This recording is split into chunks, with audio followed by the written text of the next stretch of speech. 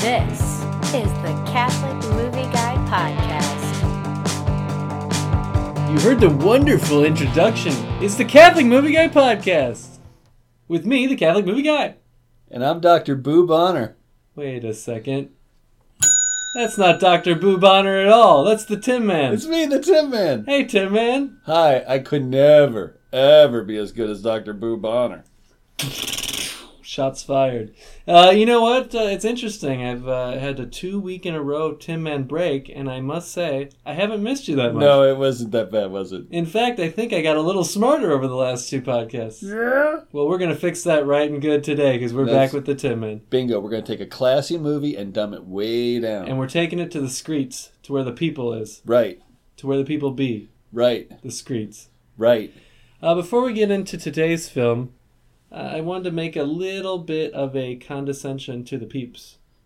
I love the peeps. I'm very thankful for every one of my several dozen listeners.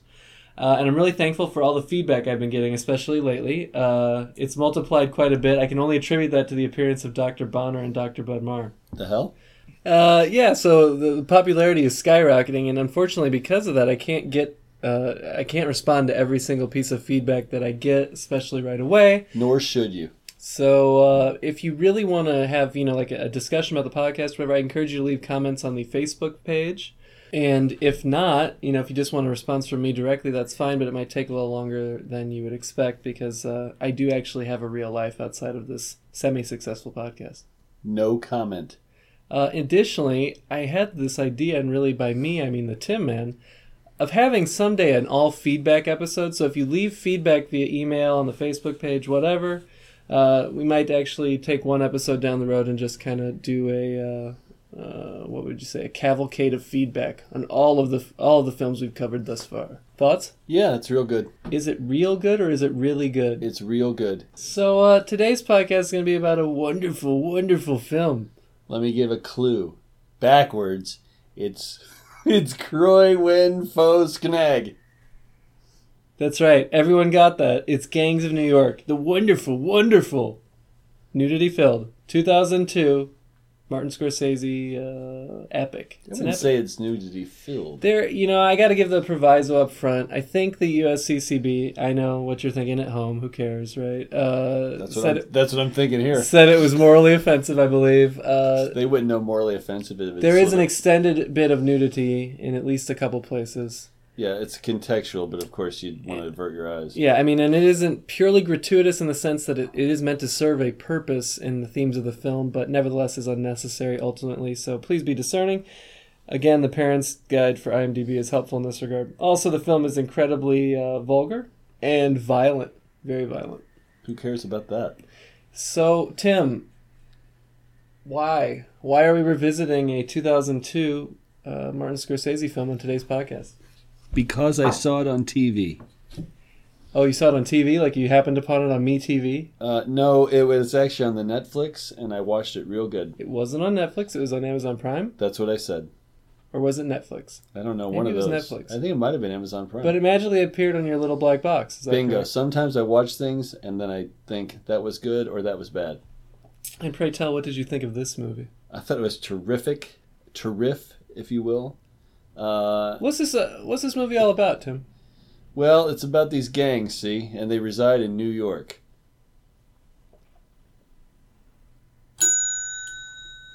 You want to give a plot summary? Yeah, I do. I want to give a plot summary. Sorry, I was just being obtuse.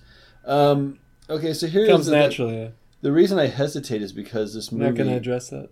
What's that? I insulted you. You're not going to address that. I didn't hear it. You said I was being obtuse. I said it comes naturally. I guess so. We all are fallen man, after that Garden of Eden business. Yeah? All right. So essentially it begins with a battle based loosely, I think, upon real life stories of the gangs of New York of the time. Begins in 1846 with a battle between two rival gangs, or many rival gangs, but two essential sides, Irish immigrants and the Dead Rabbits. Principally led by the Dead Rabbits, led by the great anti-Catholic Liam Neeson. And objection. That's unnecessary. He's a total pro-abortion Catholic criticizing guy. He's a talk traitor to the Can we talk about the movie? Just talk about. Yeah. Okay. He and Daniel Day-Lewis, who leads the natives, so-called, who are the natural-born U.S. citizens of the His time. name being Bill the Butcher. Bill the Butcher, and he earns his name. He's also a butcher. He's literally a butcher. His name is William Cutting. He is a butcher, and he's a butcher. The appropriately named William Cutting. So the natives win that battle, and what happens is that the son of the leader of the defeated gang, whom Bill the Butcher greatly admired, is allowed to live. He's raised in an orphanage and a reform house. They try to fill him up with Protestant heresies and whatnot. He busts out of there when he's old enough and chucks it all, and he goes out in search of vengeance for his father, insinuates himself into Bill the Butcher's gang and way of life, and then hilarity ensues as he tries to exact his revenge. Meanwhile, falling in love with the very homely, not hot at all, Cameron Diaz, whose eyes are so far apart she reminds me of E.T. So you're saying that she's somehow less of a human because her eyes are set slightly farther apart than normal? No, she's a child of God, but I've gotten some criticisms through back-channel sources about my hot ratings, the HOTs. And Back channels being the Brewmaster. Yes, and this, you have no problems here. There's not a single attractive-looking woman in the entire film. I'm going to go ahead and guess that a sizable portion of our audience might disagree with you there. I can't imagine why. All right. Well, nevertheless. And so anyway, so the thing, in a sense, it's a movie about revenge, the basic human instinct of revenge, but much larger than that. It's about forces.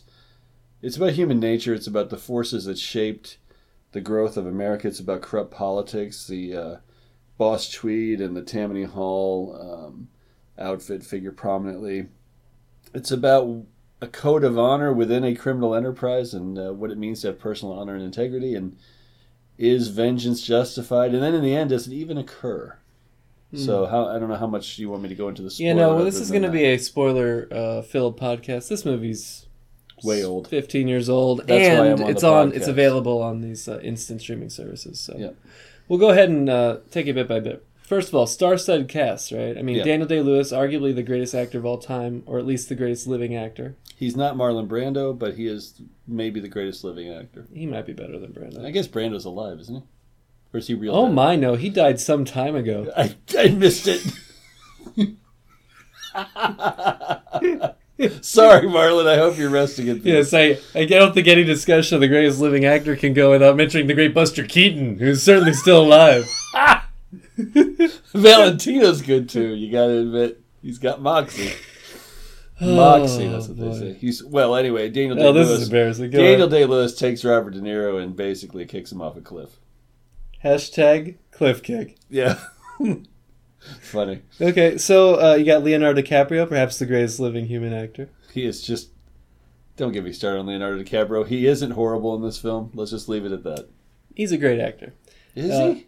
Yeah, he is. You can't You have say the great that. John C. Reilly, wonderful actor. Yeah. You have He's the in a great Liam supporting role. Neeson, wonderful actor. Yeah, he's an anti-Catholic, but he is a good actor. Did you mention that before? I don't know. Did I I'm going mention? to go ahead and assume you have some basis for this, since you I just do. stuffed the yeah, I okay. do. If not, I'm going to have to issue a retraction. And it's directed by Martin Scorsese, perhaps the greatest living director. Yes, this. By the way, this beats Silence, and I haven't seen Silence, but I know it for a You are fact a- because I read a review. You are a fair critic. So, Yes. everything's there, right? Everything's there for just a perfect movie. Jim the subject matter, Jim too. Broadbent as Boss Tweed is The fantastic. subject matter is just inherently compelling. Yeah, and it's visually stunning.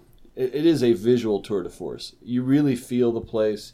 You feel the tension. The character studies are all really well done. I mean, it's a very well crafted movie. It is historical fiction in the best sense. I mean, it has some true things in it, and it has some true characters, but you're not going to be able to line up on a timeline the events in this movie or anything like that. And it doesn't claim to be accurate in that regard, but it evokes the truth of a time period and perhaps heightens the acts that you would want to watch, but nevertheless is still... And it culminates with the New York City draft riots, which were a real historical event, when King Lincoln tried to conscript all of the people to fight his illegal, unconstitutional war against the southern states. And, but how do you really feel? Well, I mean, he couldn't get anybody to fight it because it was such an unjust cause that he had to actually go and conscript them, and took Irish people off the boat and sent them down to kill other people, because that's how Lincoln rolls. Warning, thoughts of the Tin Man may or may not reflect the thoughts of the Catholic Movie Guy podcast. But they do. So here's the thing. And the best thing about The best thing about this movie is when they had that play of Uncle Tom's Cabin, and you got King Lincoln being lowered from the clouds like he's God himself, and all of the natives start throwing rotten fruit at him. That was the best thing So ever. apparently Tim feels that Bill the Butcher is the hero of this picture. He was at that moment because...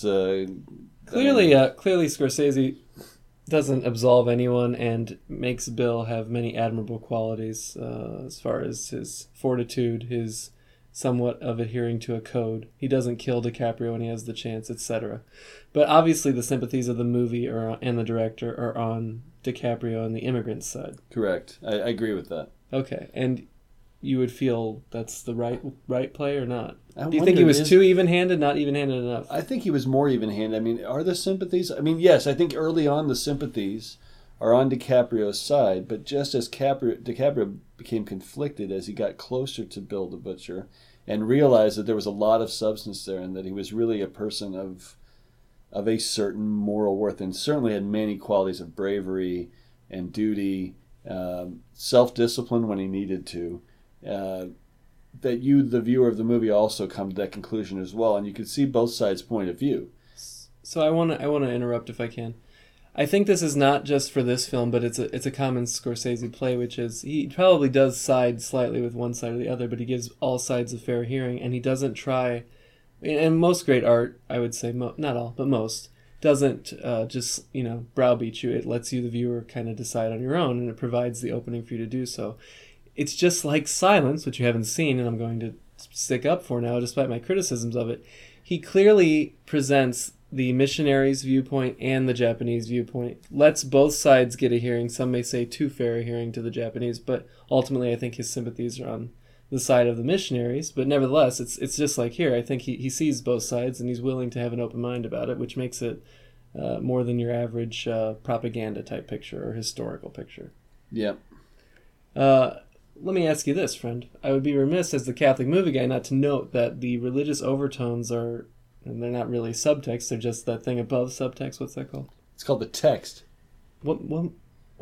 That was from Barcelona, the great Whit Stillman film. Barcelona, that's a film, right. Did the maker of that film make any other films, or...? No, he had only made one film. Unfortunately, tragically, he only made one film. Really? I thought he had one before that. Oh, yeah, Metropolitan. So... before Liam Neeson leads his dead rabbits into battle against the natives, they pray the St. Michael prayer, which is anachronistic because the prayer had not yet been penned by Pope Leo. They, at the first battle, which I think is the best part of the movie, despite the fact the movie's great, I think that first battle is just awesome. The way it's scored, the action, this highly stylized thing before it was really super popular to do a battle scene that way. You have...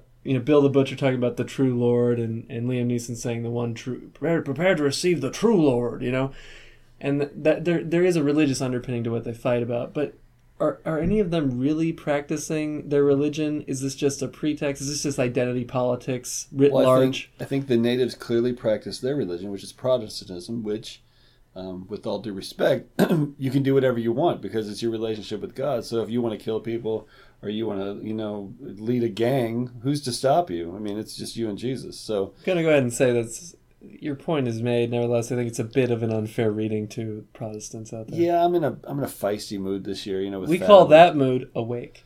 Yeah.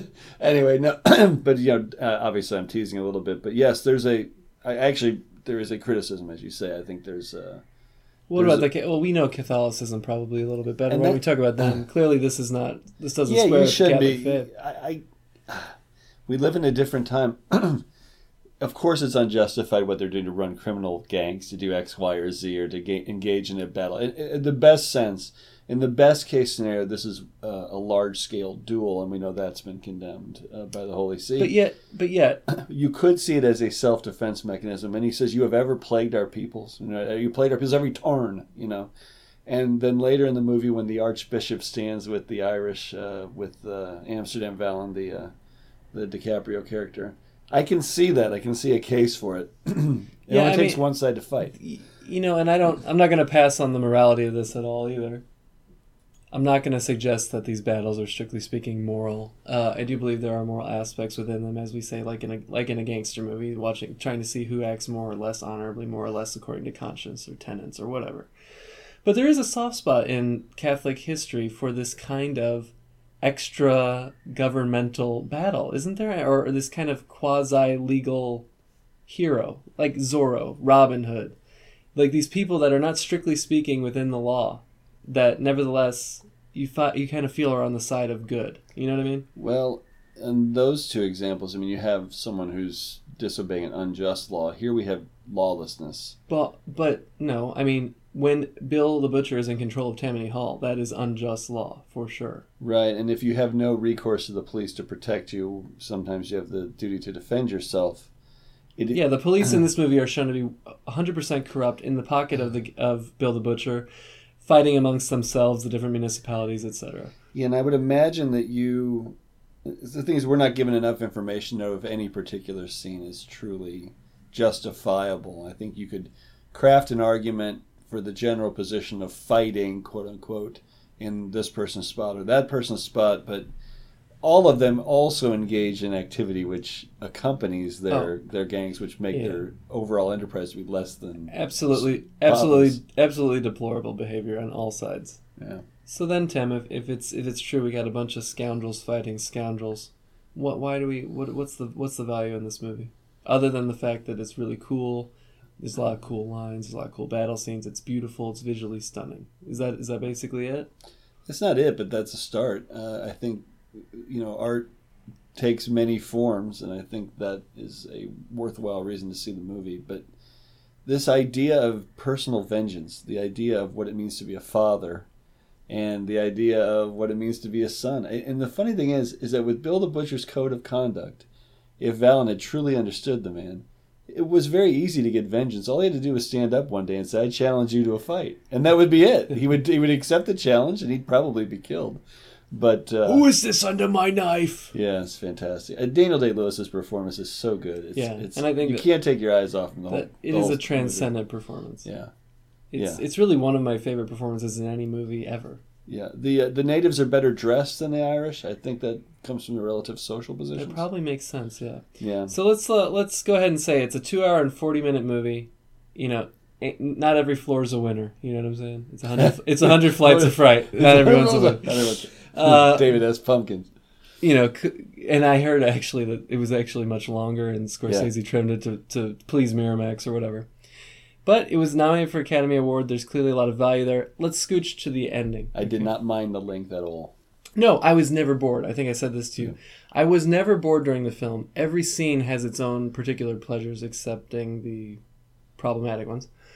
But what is the point of the movie? What are we supposed to take away from it? Because the climactic battle, when DiCaprio finally amasses his army to fight the natives in a truly honorable way according to their code, ends with the Navy interceding because there's a draft riot. Right, and that too is a historical inaccuracy. The Navy never shelled Manhattan. It seemed unbelievable. But during the draft riots, but the troops were brought in. In fact, troops from Gettysburg were actually brought in to quell the New York City draft riots, and they wrote of their dismay in having to do that. Right. I just want to focus in. I didn't phrase the question the way I wanted it. I want to focus in on the way that DiCaprio and Lewis end it. Lewis gets hit by shrapnel from the Navy bomb, and then DiCaprio stabs him. I read this as, because of it alludes to a conversation that Lewis had earlier about butchering a pig. The shrapnel was the kill shot, and Leo's blow was more of a mercy of quickening his death rather than actually killing him. What do you take away from that? Is that your read too? Right, and if you haven't seen the movie, there's a symmetry between that scene and the scene where Daniel Day-Lewis kills DiCaprio's father. But this vengeance that Amsterdam Vallon was seeking, did he even get to exact it? Of course, he technically does not. He doesn't, because the shrapnel is what kills him. And then that ending wound could be partially vengeance, like I'll be the person to send you to the next world for my father. But in a sense, it was an act of mercy because he lessened his suffering, just as Bill the Butcher lessened his father's suffering when he was going to die in the first battle of the movie. And just showing the futility of the entire quest for vengeance. That's why I think the movie was more about him learning to be a man by the example of two fathers. And it required that second father, Bill the Butcher, to be the explanation of things that his father taught him when he was so young he couldn't remember. He needed an interpretation of the things that happened to him as a child to really figure out what it was all about. Priest Vallon, Bill the Butcher, very much alike, separated only by their creed. Yeah, so is the message of this movie merely that these guys are both the same thing? These supposed divisions, which were, actual disagreements or whatever, are really, ephemeral, and they should have been on the same page from the beginning? Yeah, I don't know. And is that like a synchronist view of these things? I don't think so. I mean, I think there's clearly also a theme of how immigrants are mistreated. There's also a theme of demographics, how a wave of immigrants can overwhelm the staunchest defender of what a country already is. I mean, there are. Right, but in this movie case, is very relevant right now. But in this case, we just said that basically Liam Neeson and Bill the Butcher had more in common than anything. So right. It's basically saying these differences aren't important; they're surface level. Or that the things that matter go beyond them. The things that matter are virtue, honor, manliness. Yeah, things but does this movie actually point us in any real way toward those things? I don't think so. It does, but in an inchoate way. Yeah, well, I like the use of the word inchoate, but... Inchoate? Inchoate? I believe they're both acceptable pronunciations. Drat. Drat? Drat. I feel like you should be punching the air and drat pops out like in Batman in the 60s.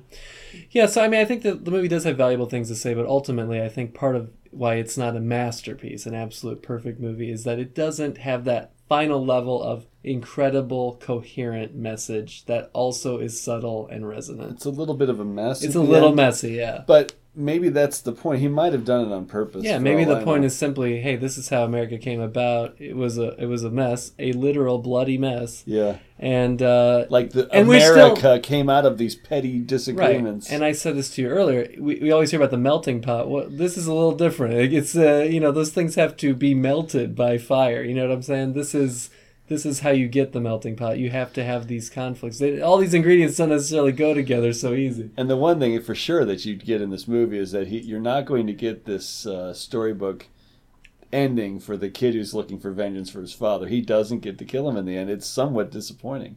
But I think morally speaking, it's much more satisfying. It's futile. The whole quest for vengeance was futile, and that was not the point. And I thought Bill the Butcher was pretty good to his dad, considering he killed him and all, and that he honored him every year, even in these. I would clip that if I could. Yeah, here's the thing. So he every year on the anniversary of this battle, he has this big party to celebrate. And so you think to begin with, this is going to be one of those things like the Protestants have the Orange Marches in Northern Ireland, but it is a celebration of his victory, and he's gloating a little bit. But in more than anything, he pays tribute to this guy at length, talking about how he's the only man that the last man that I've killed that's worth remembering. Mm-hmm. And to him, that's a big deal. He does go out of his way to honor the memory of this guy. Yeah, so I mean, just to wrap it up, I think that it's a brilliant acting performances all around, especially by Lewis. It's an incredibly engaging story. It's beautiful. Its violence is even beautiful. It's entertaining throughout. It has a lot of good things to say. It has a lot of bad things probably to say too. But in the end, it's kind of messy, and maybe that's okay. What are you going to give it out of 10? How many the Tin Mans? In honor of Martin Scorsese, who acts in the film, Barely. in a stunning role. Yeah. I'm going to give it 9 Martin Scorseses. No, you do the Tin Mans. That's not allowed. I can't change it? No. All right. You're the boss. Applesauce. Understand, Rubber Band? Okay. 9, the Tin Mans. The Tin Man, the Tin Man, the Tin Man, the Tin Man, the Tin Man, the Tin Man, the Tin Man, the Tin Man, the Tin Man. Yeah! I hate to agree with you. You know I do. And I have some reservations about the extended nudity. But again, if we can somehow extract that, I give it a clear 9, and only 9, Bills the Butchers out of 10. Bills the Butchers, Bills the Butchers, Bills the Butchers, Bills the Butchers, Bills the Butchers, Bills the Butchers, Bills the Butchers, Bills the Butchers, Bills the Butchers. Pinch. But you know what, Tim? Yeah. I don't really care what you thought about the movie. Thank you. What I care is what my wife thought about the movie. His wife like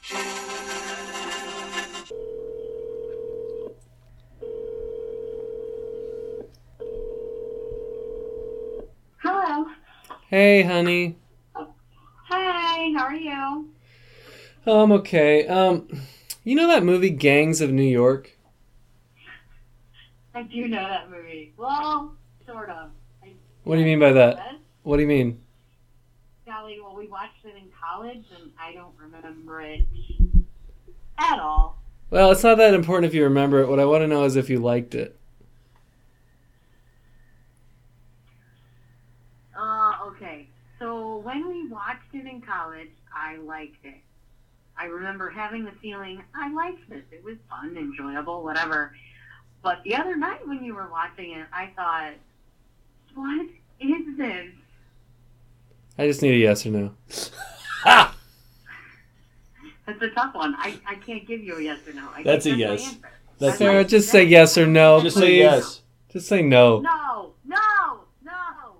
Love you.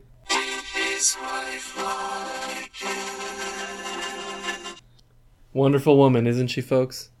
But, you know, it was nice to hear what my wife thought. Hello. Hello, but I want to know what Bo Bonner thinks of Gangs of New York. What, let me guess. I've thrown out a wild guess. Was Tin Man's favorite character Cameron Diaz, and something about it reminds him of Jane Austen novels or something like this?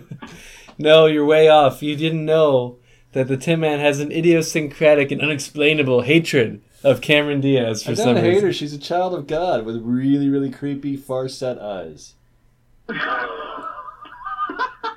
What? You didn't like her in such wonderful Oscar performances like The Mask? Yeah, no. He also hates Jim Carrey. I don't hate him. He's a child of God. You hate him. I don't like his comedy. You He's bad. Really Well, This is so, kind of, Bo, before you what get do I started, think of- Bo, before you get started, this is kind of like Jerry Springer when he used to have the one, the girlfriend on, then he brought the baby mama out. It's kind of like, I feel like I'm trapped in the middle here. Tim was firing some shots earlier. I don't want to speak out of school, but what I don't think so. I think all I did was just claim that I could never equal the great wisdom and magnificence of Bo Bonner. Why don't I believe that? I think I hear two lawyers talking, and I don't believe any of it. Your Well, fancy lawyer talk. For the best. All right, well, Bo, I have you on because you told me the other day we had planned this podcast, the Tin Man and I, and you said I really want to be on the Gangs of New York podcast. So what do you take? What's your take here? It's so cool and really awesome. No, kidding. First of all, the movie is incredibly long, but breezes by. Yeah, So I'm always amazed about how you get to the end and you wish that it could keep going. By the way, the other thing is he's right. Bill the Butcher tapping his eye with a knife is up there in top 5 movie moments of all time. The only problem with the only problem with the knife tapping is that he's got a federal eagle on it, which we know is a symbol of Lincoln oppression. Well, regardless, it's still pretty cool. I'm going to give you time of day, no matter what you have on that glass eye, if you tap it on a knife to make points. I just think that we've lost a lot of rhetorical flourishes in 2017, and one of those rhetorical flourishes is tapping one's glass eye with a weapon. I think we can all agree on this part. It's funny you say that because I've done that twice this week. I gotta tell you, he's right on, man. I'm getting out of this podcasting business. I can't compete with that. Yeah, if you heard the Tin Man's one comment there, you can imagine the rest of his commentary on the movie. So, well, I would love to hear your thoughts on this. Perhaps we'll do a supplementary podcast someday. But what would you give this movie out of 10? This is like a 9.5. It's one of my absolute favorite movies. I'm not as free with the tins as you are. So 9.5 is very high for me. It is 9.5 knives tapping glass eyes. Even with the caveat spector of there is some nudity and it is very gruesome, it's probably one of the best it might be the best Scorsese film, in my opinion. Hold on, where Bo. like his sort of over-the-top visuals really land with the story he's trying to tell. You're 100% right. We're very close on the rating. We both gave it a 9. But why is this a valuable movie from a cultural perspective? Is it just that it's beautiful and cool, or is there a deeper theme that we should latch on to? So the sort of portrayal of the fatherly love and hate that Leo's character has for Bill the Butcher is Shakespearean, which seldom happens in movies. Like, to believe that a character respects but hates a man that much. And then on the opposite way, to me, the whole movie is made when they're all, like, the final fight, and they're all like, should we use guns? And Leo goes like, no, only knives. And Bill the Butcher, with genuine, like, he's a dad who's proud of his son, just like says, like, that's my boy, or something like that. I forget how he says it. To be able to have that sort of movie moment and explore the sort of, like, multiple layers of human love and human relationship, this movie is almost unparalleled in making that believable, even though it's a sort of, like, bigger than life, absurd plot. And that's why we should watch it. It's a wonderful point. Wonderful. It's real stylish. I'm going to go ahead and bump my rating up 0.5 just on the strength of your phone call, Bo. In fact, your phone call's so good, I'm going to call you back and we're going to redo the podcast with you instead of Tim. Okay? Yay. Bye. I think you'll lose part of your audience. Yeah, they're not worth anything anyway. I.e. me. I won't listen to any podcast. It's not my own. The Tim Man and the Tim Man's family. Goodbye. So, Tim, there you have it. We've gotten commentary from all the leading lights. Myself, yourself, my wife. The other guy. Your enemy. The other guy, yeah. I want to make one more point before we go. Yeah. Great U2 song at the heart of this video. Wonderful U2 song, The Hands That Built America. Go Google it, people. It's a good song. Yeah. Nominated for the Academy Award that year, only to lose to the also great song Lose Yourself by M&M. Yeah, that was just horrific. What was horrific? Eminem, he's horrible. Well, how so? What is that? Ladies and gentlemen, that was Eminem joining us in studio. Listen, you forgot the most important part. What's the that? connection between the gangs of the 19th century and the gangs of the 20th century that still exist in New York. We do still have gangs. You're right. It's a salient point. Continue. Well, on the one hand, you've got, like, the Sally Fowler Rat Pack. Huh, is that like the Crips and Bloods? Right, and then on the other side, you got Von Sloniger and Lumley, you know. Okay, wait. You know, in the great movie Metropolitan. No!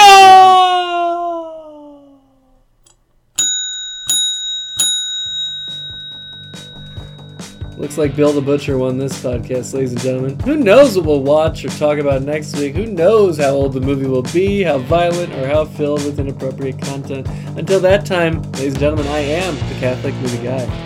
Party on, King Lincoln.